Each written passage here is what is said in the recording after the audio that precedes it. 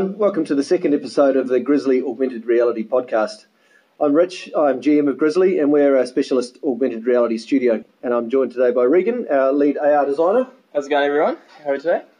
And we're missing Ryan, who is usually MC of our podcast, but he is on other matters today, so we're going to rip into it. And in today's episode, we're going to talk through some of the technology changes that are impacting the augmented reality space, what they mean for people who are building AR solutions, and what they mean for organisations who are bringing AR into their businesses. So we're going to talk about some of the things that have happened over the last 6 months and more recently, and hopefully talk about some of the mysteries of what do these things mean. There's a lot of buzz about new developments in AR technology, but it might not be necessarily clear to everyone what those mean, so we're going to unpack some of that stuff. All right, Riggs? Yeah.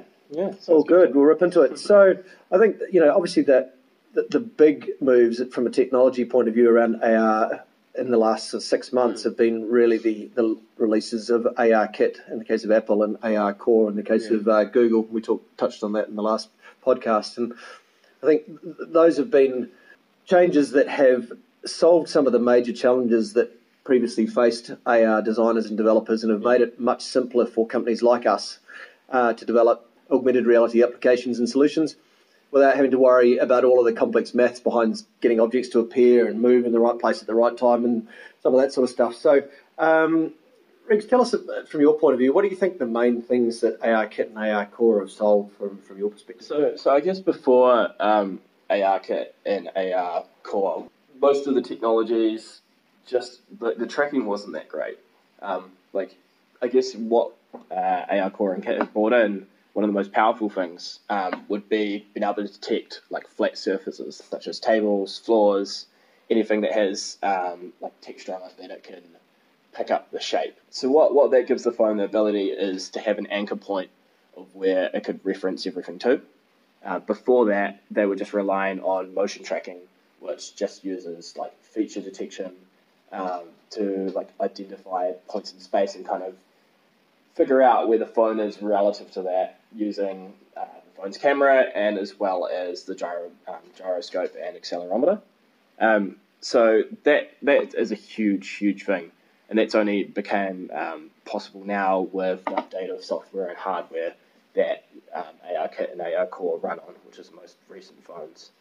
Obviously, prior to AR Kit and AR Core, there was Tango, which was a technology that Google had invested a reasonable amount of time and effort into, and in many ways did some things that AR Kit and AR Core still aren't fully capable of, right? But it was hampered by the fact that a lot of it was based on the hardware and the need for a specific type of camera, right? Which now these AR Kit and AR Core they are doing that from in the software rather than relying on a specialist camera, right? Yeah, but at the same time, I also kind of believe that's where it's kind of heading. Like if you look at Apple's latest phone, iPhone X, like the idea of like they're starting to use front-facing depth sensors. So I think that's kind of hinting at the fact that they're pushing in the same direction that Tango has. So I think you'll see that will come back. I think Google's change from Tango to AR Core is kind of just to match Apple's release of AR Kit. So I think that's where it's heading. Which will make things interesting for Google, obviously, with way less control over their hardware, their phones. So they've really got to get cooperation from obviously they've got control over Pixel, but they're really reliant on Samsung and their other manufacturers getting on board, right? Exactly. So their distribution of phones and the amount of phones that they have is going to be a big challenge for them compared to Apple, who has so much control. From my perspective, it appears one of the major changes that Kit and Core have brought in terms of tracking is removing the need for a marker, right? Oh, yeah. It's being markerless. Do you want to talk a little bit about what that means and what the reliance on markers and what that means now? So that kind of whole area that comes down to what, like in a research term, is called SLAM. So that's simultaneous localization and mapping.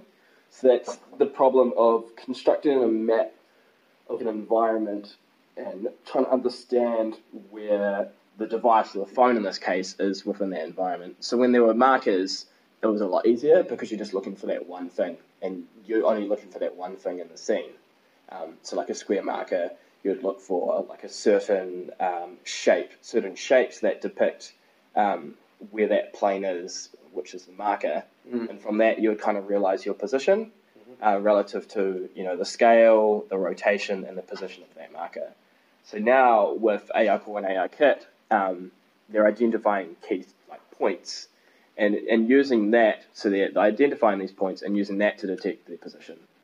So it's quite a big change from a user experience point of view, then also just from a technical point of view. Yeah, I mean, I think from user experience point of view, markers were interesting, and they could add. In some cases, I've seen markers, really adding to the user experience and were potentially part of the overall experience. But they're quite limiting in a number of ways, right? I mean, one of the applications that got a bit of buzz from a marker-based AR was the American $1 note, and you'd use that as a marker, and you'd point your camera at that, and the White House would pop out of that, and you could do this sort of AR-based sort of virtual tour of the White House, which is quite neat. But you needed to keep pointing your camera at the dollar note, and and it sort of constrained the overall solution. I think it's quite a weird idea as well, pointing your phone at a marker. I think there's no other technology or application where that really exists. So it's kind of a strange idea of using your camera to look at something like that and the image appearing. Whereas it's a lot more natural just to look through your phone and see it sitting on the real world. As a portal to the real world, right? Exactly. As a frame to the real world. Yeah. So I think it's quite a strange concept. Whenever I show someone, they're always a little bit confused about what it is and why are we doing this. So obviously one of the major changes that AR Kit and AR Core brought about is removing the need for markers. Now you can obviously still use markers, and you can still use image recognition as part of an AR solution, but that plane detection means that there's no longer such a reliance on them. And so obviously we're talking about AR Kit and AR Core almost sort of interchangeably at the moment.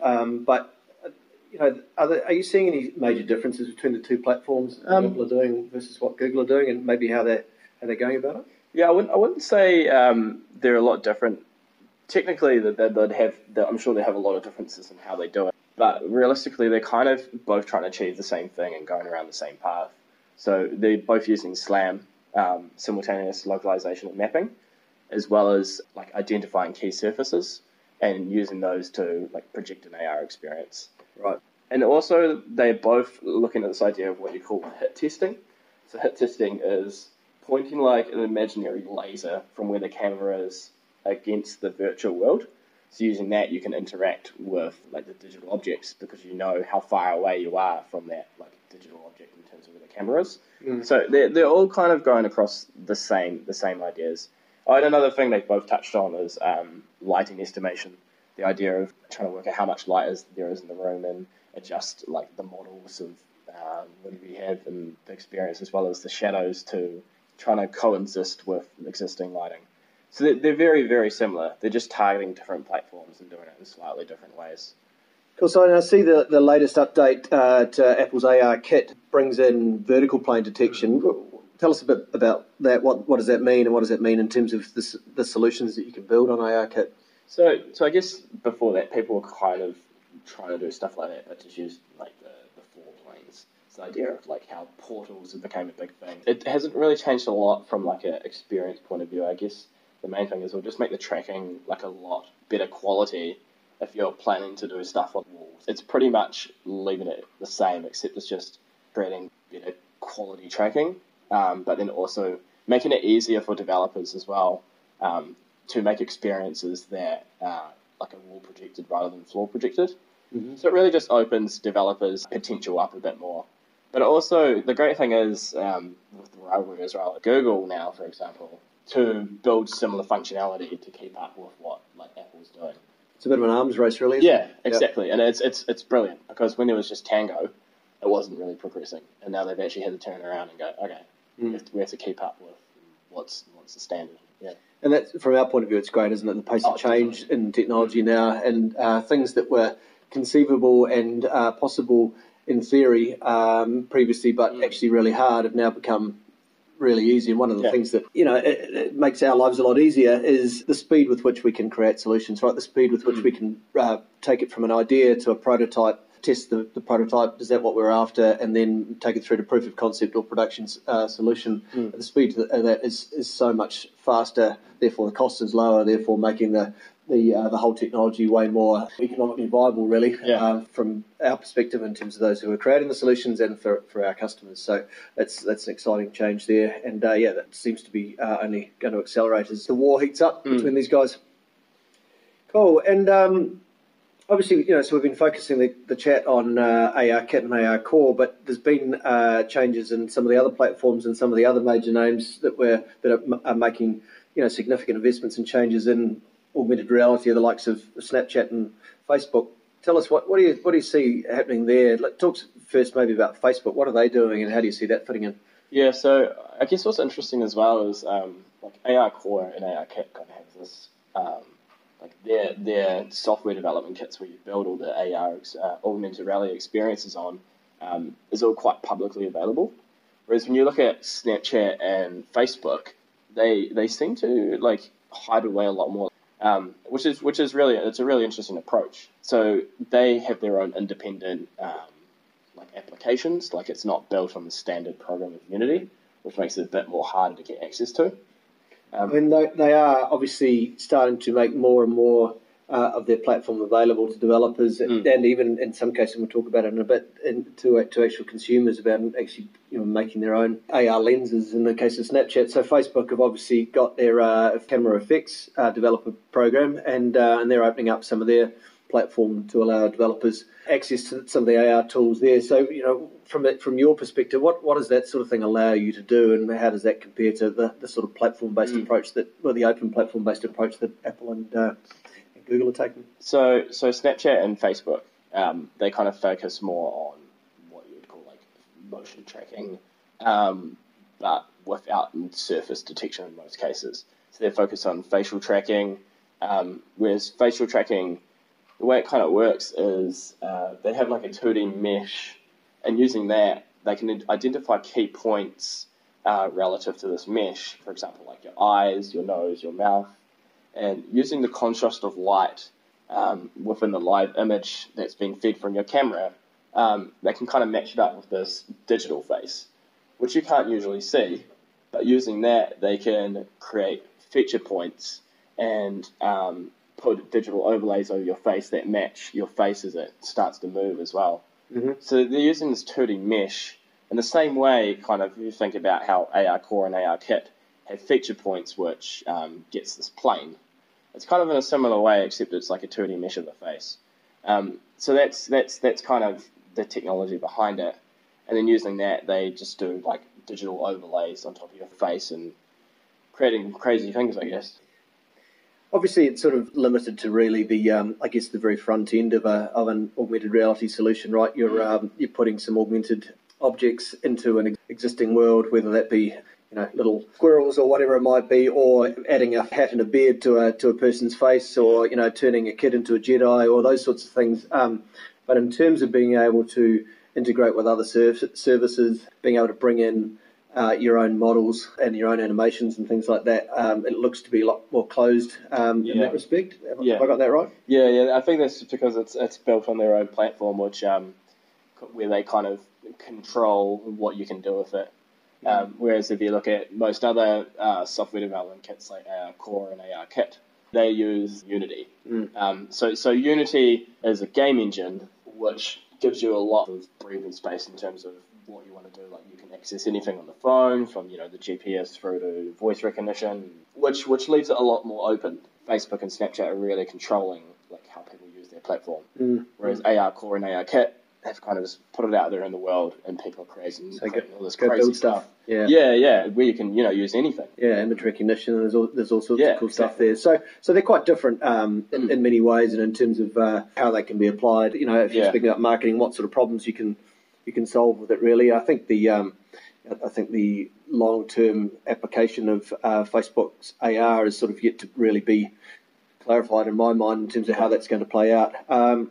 And Snapchat, I guess, you've mentioned it a couple of times, and it's sort of similar in many ways. I mean, I see recently they've opened up some of the tools to be able to allow end users, consumers via the web to be able to create their own custom lenses. I think they've got 150 odd templates that you can then use, and you can create a custom lens for your birthday party or for your event or whatever it might be, and they charge you for the trouble, right? So again, it's far from the sort of open platform approach that that Apple and Google are going for, but they're trying to achieve different things, right? Snapchat are trying to achieve active usage and eyeballs, and and ultimately trying to sell that to brands, whereas Google and Apple are offering a platform that that allow people like us to build solutions that then help pull through more of their hardware and software, really. So it's two different business models. But from our point of view, keeping an eye on Snapchat and Facebook, to a lot of people's understanding of augmented reality is almost constrained to what they've seen on Snapchat and Facebook. So it's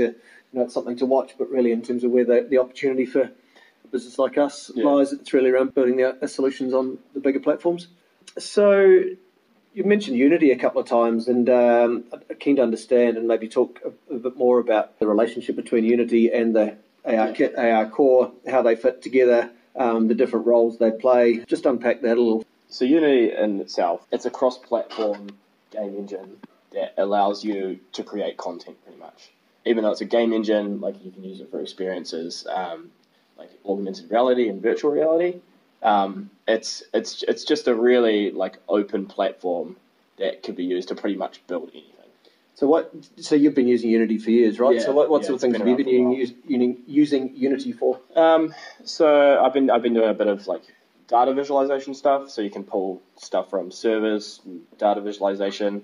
I built a couple games on there. Done quite a bit of VR stuff as well, and then of course AR stuff. It's just an amazing platform. You can pull in any most software development kits can be used in it. Okay. And so if you've got AR, let's just say AR Kit is doing the plane detection piece. So tell us then where AR Kit leaves off and Unity takes over in terms of the overall AR experience. So I guess Unity packages the whole thing together. So AR Core and AR Kit kind of run the software side of things, pulling in the hardware as well.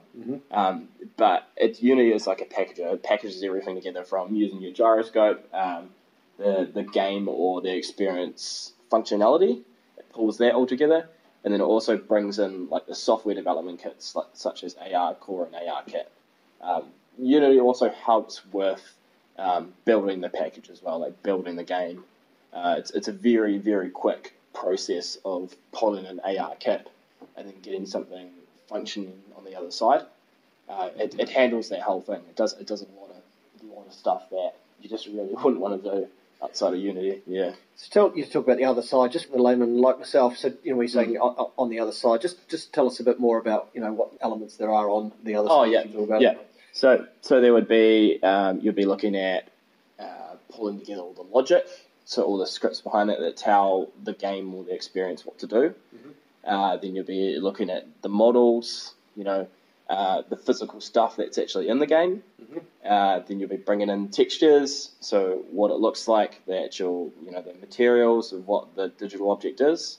Interactions, the animation. Interactions, sound. The interactions, when you say interactions as well, there's interactions between you and the digital stuff, and then there's interactions between the digital objects and other digital objects. So the AI behind that, it handles all that stuff, which you write yourself, but a lot of it's kind of done for you.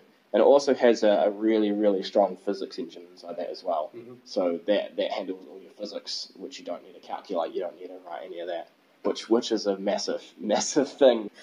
And one of the other names that that's been pretty much synonymous with augmented reality, certainly was a big name in augmented reality before AR Kit and Core came along, was Vuforia. Tell us about that, what it does, and what do you think it means? These changes over the last 6 months. What does it mean for a company like Vuforia and what they offer? Yeah, so Vuforia, I guess it's an augmented reality focused company, but they have quite a broad range of services that they do inside augmented reality. So they've started off with doing the marker-based tracking, then they've moved on to markerless as well, and then they've also pushed towards image recognition. So they have this tool where you can scan a 3D object and bring that into the experience and use that as a marker the same way that you would use a 2D plane marker. So they're another software development kit that's a competitor to AR Core and Kit, but focus on targeting like a more general market of devices. Of course, it's cross-platform, right? So it's not Android or iOS specific, exactly. Right? So that's a huge advantage as well. Yeah, that's right. And I guess that, from our perspective, it's something that's a genuine consideration when you think about, if you wanted to reach Android users, but, we're talking about the constraints around Google getting its AR core out onto enough devices. It's going to take quite some time for that to happen, right? So in the meantime, Euphoria offers an opportunity for companies like us to be, or brands to be able to reach those Android users without having to build native AR core-based experiences. And I think that's a very important thing for as well if they're pushing towards creating like multiplayer experiences. Like that's the problem right now is that AR Core and AR Kit can't really communicate very well. Both developed by different companies and don't really have any intent at the moment of making them like cross-platform between the two software development kits. Standards, aren't a thing, exactly. Right? So, Well, I think that whole multiplayer piece, that's something we're going to save for another discussion, because that's a whole another curly one in itself. I think it's fair to say that until some of the technical constraints around getting genuine multi-user, multiplayer AR experiences where you're both looking at the same thing through different phones, but it's in the right place and the interactions are simultaneous. Until you can do that, then augmented reality still has some limitations, right? Definitely. And I know there's a lot of work going into trying to solve those challenges at the moment. Concepts like sort of AR cloud type technologies. So I think that's a topic in itself. We might come back to that another day, but certainly that Euphoria offers some of that cross-platform sort of compatibility that means that we don't necessarily have to be constrained by Google's challenges of getting AR Core out into the mass market. You also talk a bit about spatial computing and that in relation to sort of an AR cloud concept. Do you want to just sort of talk to us a little bit more about what you? So I think like if you look at the ever-changing landscape of AR, I think spatial computing is kind of where it's heading. So at the moment we're kind of limited to like this layer of augmented reality experiences where it's on your phone, whereas spatial computing is kind of heading towards this idea of bringing it from the phone up to like a headset or a head-mounted display kind of thing, and having the content like as an ambiguous layer that sits within the world around us rather than being on our phone screens.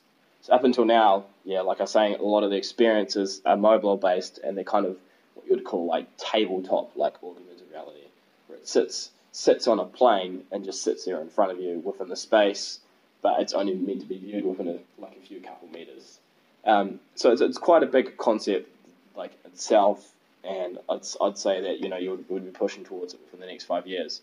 But it's quite an exciting thing, seeing content change from like layers to actually physical space where we're not looking at it through the phone and it just sits within our space. Yeah. So do you really think that's 5 years? I mean, that feels like a long way away at the pace of change at the moment. I know you don't have a crystal ball, mate, but it feels like those are the sorts of things that some of these companies like Meta and Microsoft and Magic Leap are trying to solve right now. Have I got that right? Yeah, I guess from my point of view, it might be from like a developer's point of view, whereas I see it being something that I would use, but maybe everyone wouldn't be using. In the same way where AR is at the moment, right? But I'd say like that's kind of where like HoloLens and like the Meta are kind of like going towards. But it will be a while before it becomes like standard, I'd say. So obviously this whole space is changing rapidly, and there's some exciting stuff happening every other day.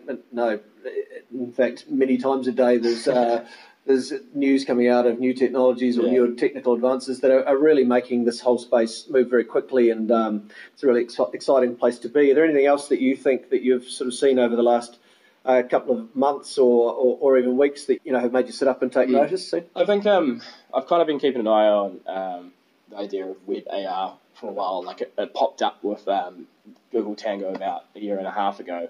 The idea of being able to view like AR experiences through the web or connecting it to the web. But Google recently have just started showing like their ideas around how they could see AR being integrated into the web. Like that's pretty exciting. We'll chuck that in the links as well. But just being able to like go on a website and then see something like a 3D model, click on it and see what it would look like in the physical space and be able to examine it, look around it. Like, yeah, the way that they've done that and like the interactions around it, like on their example as well, they're like scrolling down the screen and it starts moving, like this physical like 3D model. Like that's a great interaction to kind of push people towards interacting with it in a physical space.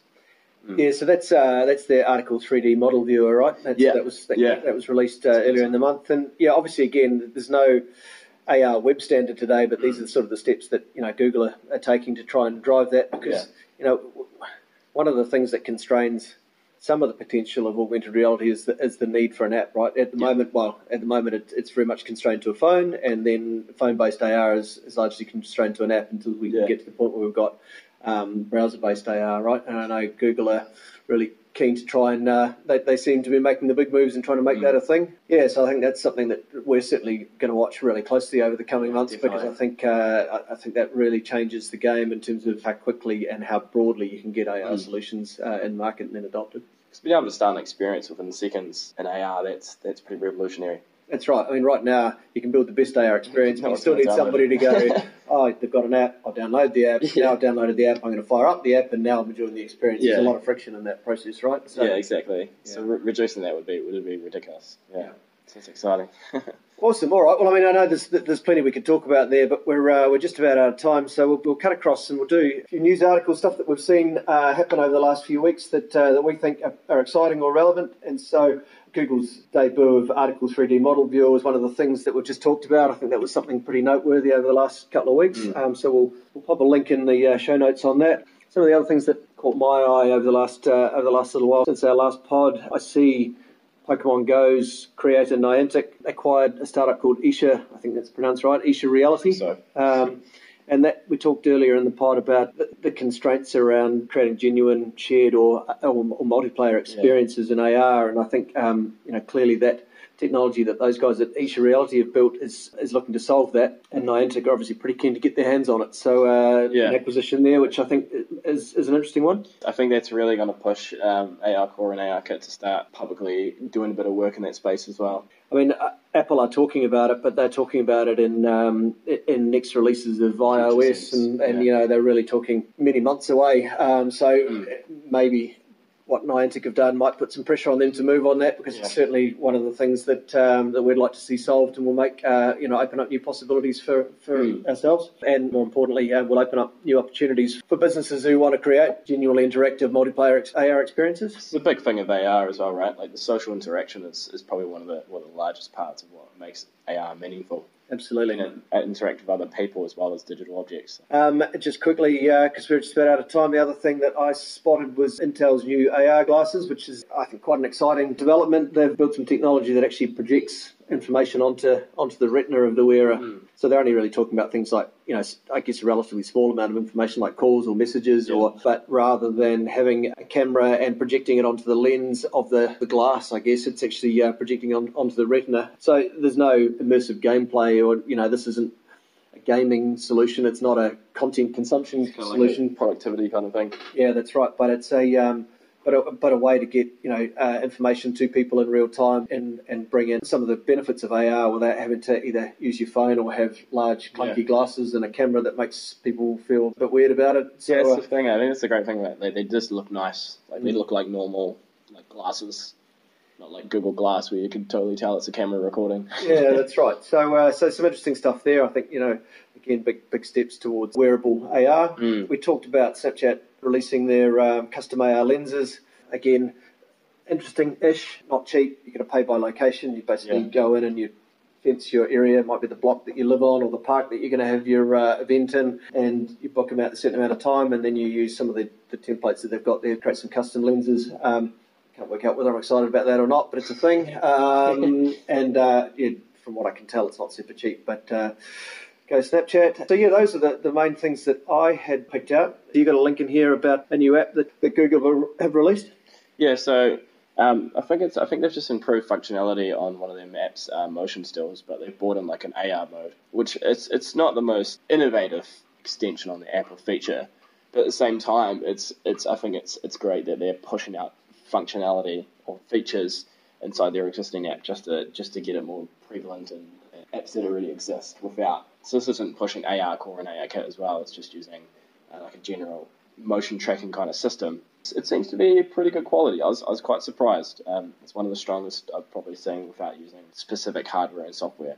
So it's pretty awesome, and it's a great step again that they've done there. Nice one. All right. Well, I think that's we're out of time, possibly even a little bit over for this episode. So we'll wrap it up there. Obviously, there's a lot going on in this space. It's moving very quickly, and one of the reasons we're doing this podcast is to try and help people keep pace with what's going on and why it's relevant to them, help unpack some of the news, and help them sort of understand what's happening in the space. Obviously, every week there's stuff that happens that makes this even more exciting, and I think it opens up more possibilities. So, cool times. All right.